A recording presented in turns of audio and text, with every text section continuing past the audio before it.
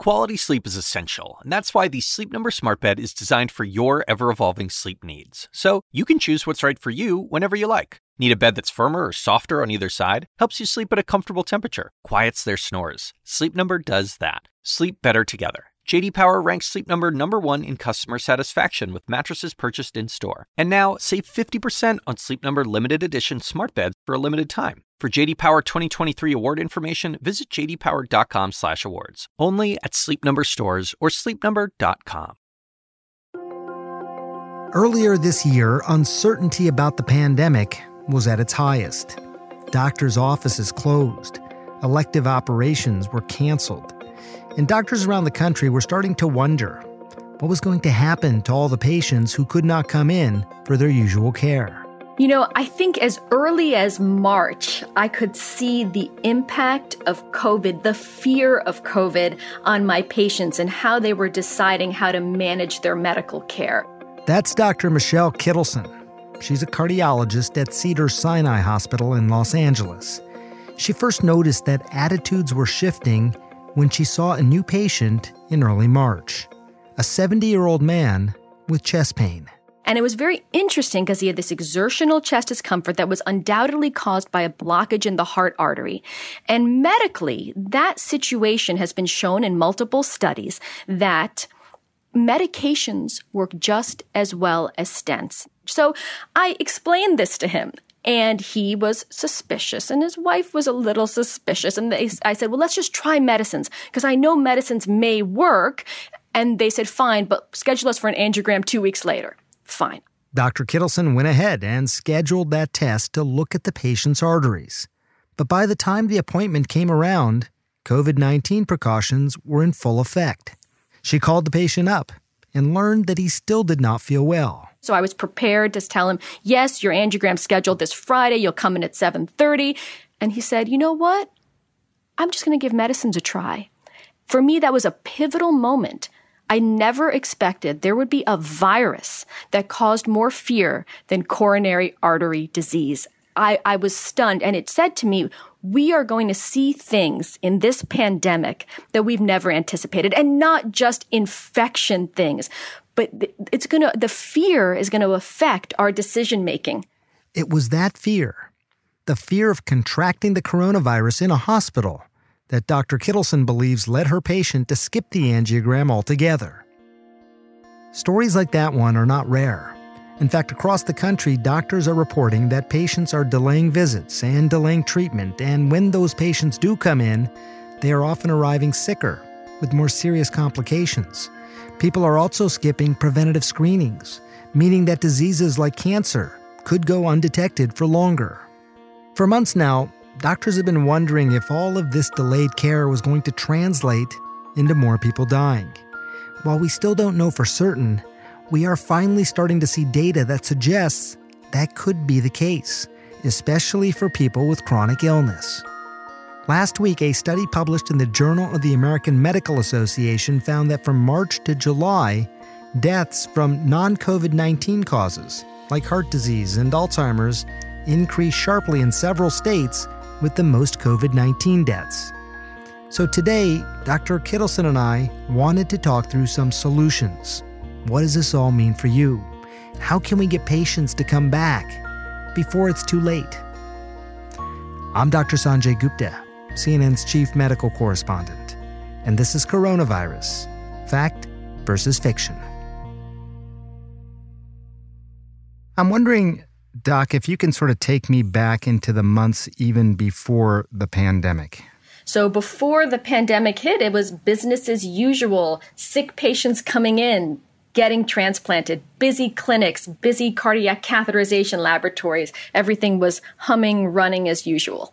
How surprised were you by how quickly things started to accelerate? In March and April, things had changed dramatically. The conversation went from, how's the weather, to, oh my gosh, the world has shut down.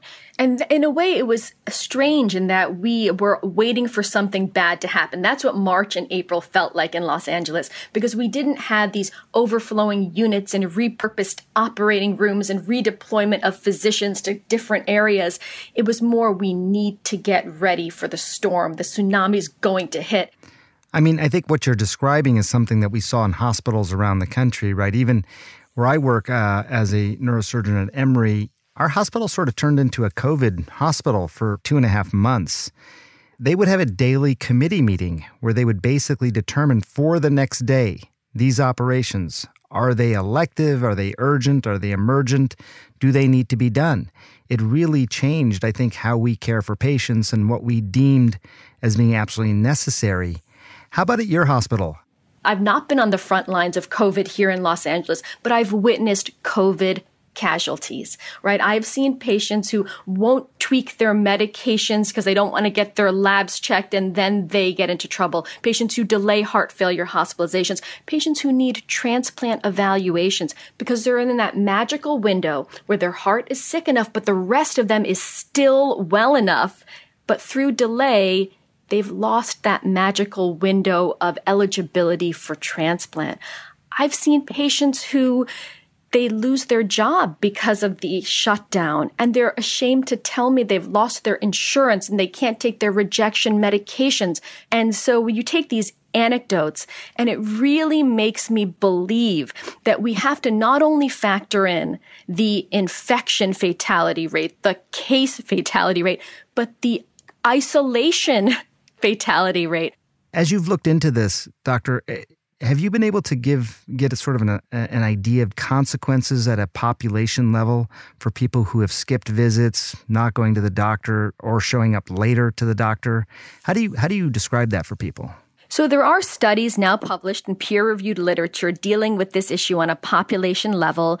You know, there was one that showed that there were 500,000 more deaths in the U.S. in March and April 2020 compared to that period over the prior 6 years, and that more than 50% of those were diabetes, heart disease, stroke diseases, not COVID. There are studies out of New York City to show that out-of-hospital cardiac arrests were 3 times higher in March and April of this year compared to the prior year, suggesting patients were delaying their care such that they had a cardiac arrest at home instead of coming into the hospital.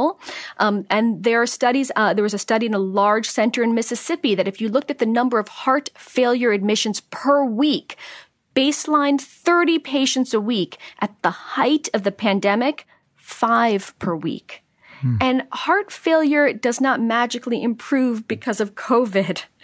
It's patients delaying the care. And I am hopeful of accumulating evidence to this effect to remember that there's 2 sides. There's 2 types of risk. There's infection risk and there's isolation risk. It's got to be a really challenging proposition, right? I think about my own parents. They're not, people who need heart transplants, but they are considered vulnerable because of their age. So what do you tell them? They say, "Doctor, I'm scared to come in. If I've heard anything, I've heard that I could be at increased risk, and I know there's people around me who aren't wearing masks and behaving themselves." All right. So I tell them 2 things. The first thing I say is let's balance the risk of coming to seek medical care with the benefits of seeking medical care. Okay. So when you're seeking medical care, you're going to a facility that has mandatory temperature screenings, disinfectant on entering the hospital, masking, face shields by healthcare practitioners. So you are minimizing your risk in the healthcare facility where everyone is following the best practice guidelines to reduce infection transmission.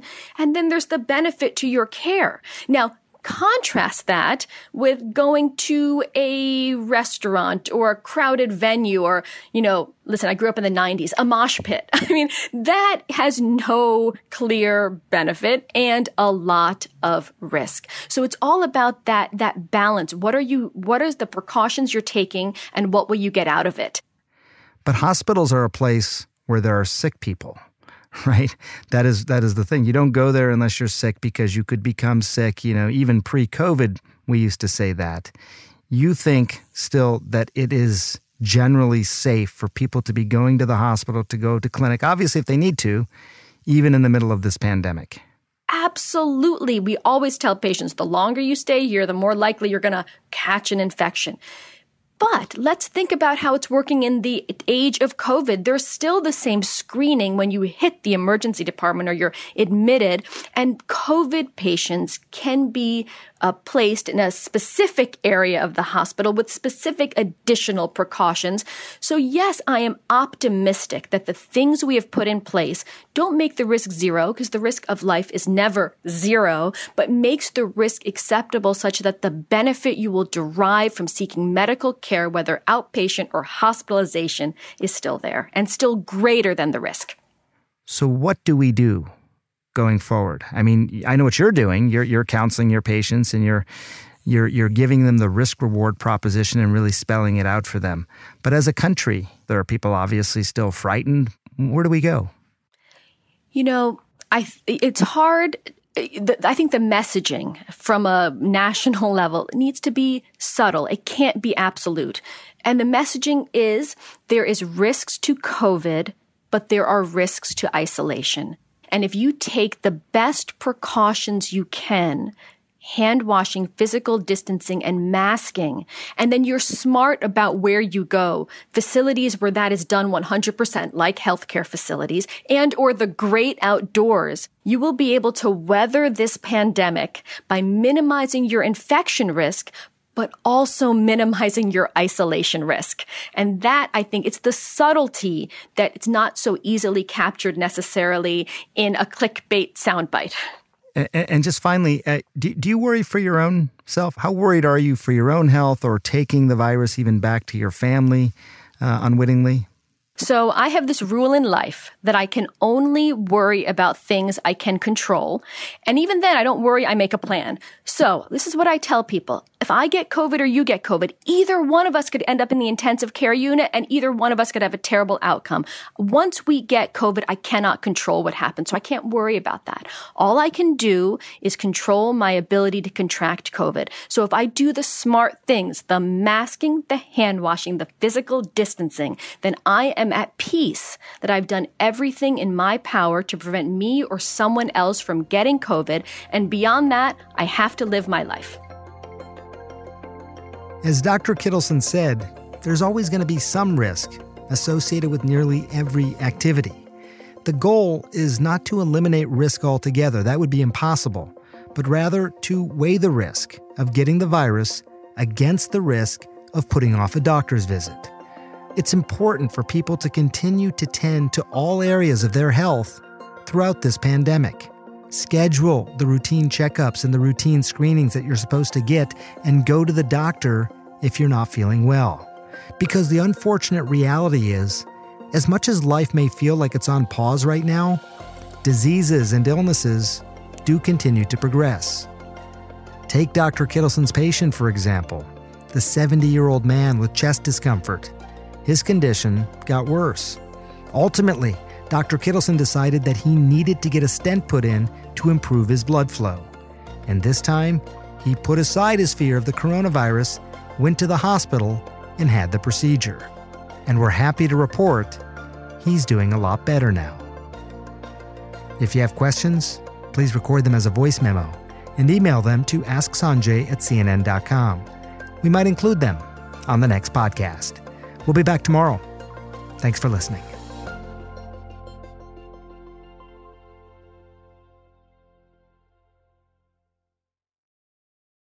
Quality sleep is essential, and that's why the Sleep Number Smart Bed is designed for your ever-evolving sleep needs. So you can choose what's right for you whenever you like. Need a bed that's firmer or softer on either side? Helps you sleep at a comfortable temperature, quiets their snores. Sleep Number does that. Sleep better together. J.D. Power ranks Sleep Number #1 in customer satisfaction with mattresses purchased in-store. And now, save 50% on Sleep Number limited edition smart beds for a limited time. For J.D. Power 2023 award information, visit jdpower.com/awards. Only at Sleep Number stores or sleepnumber.com.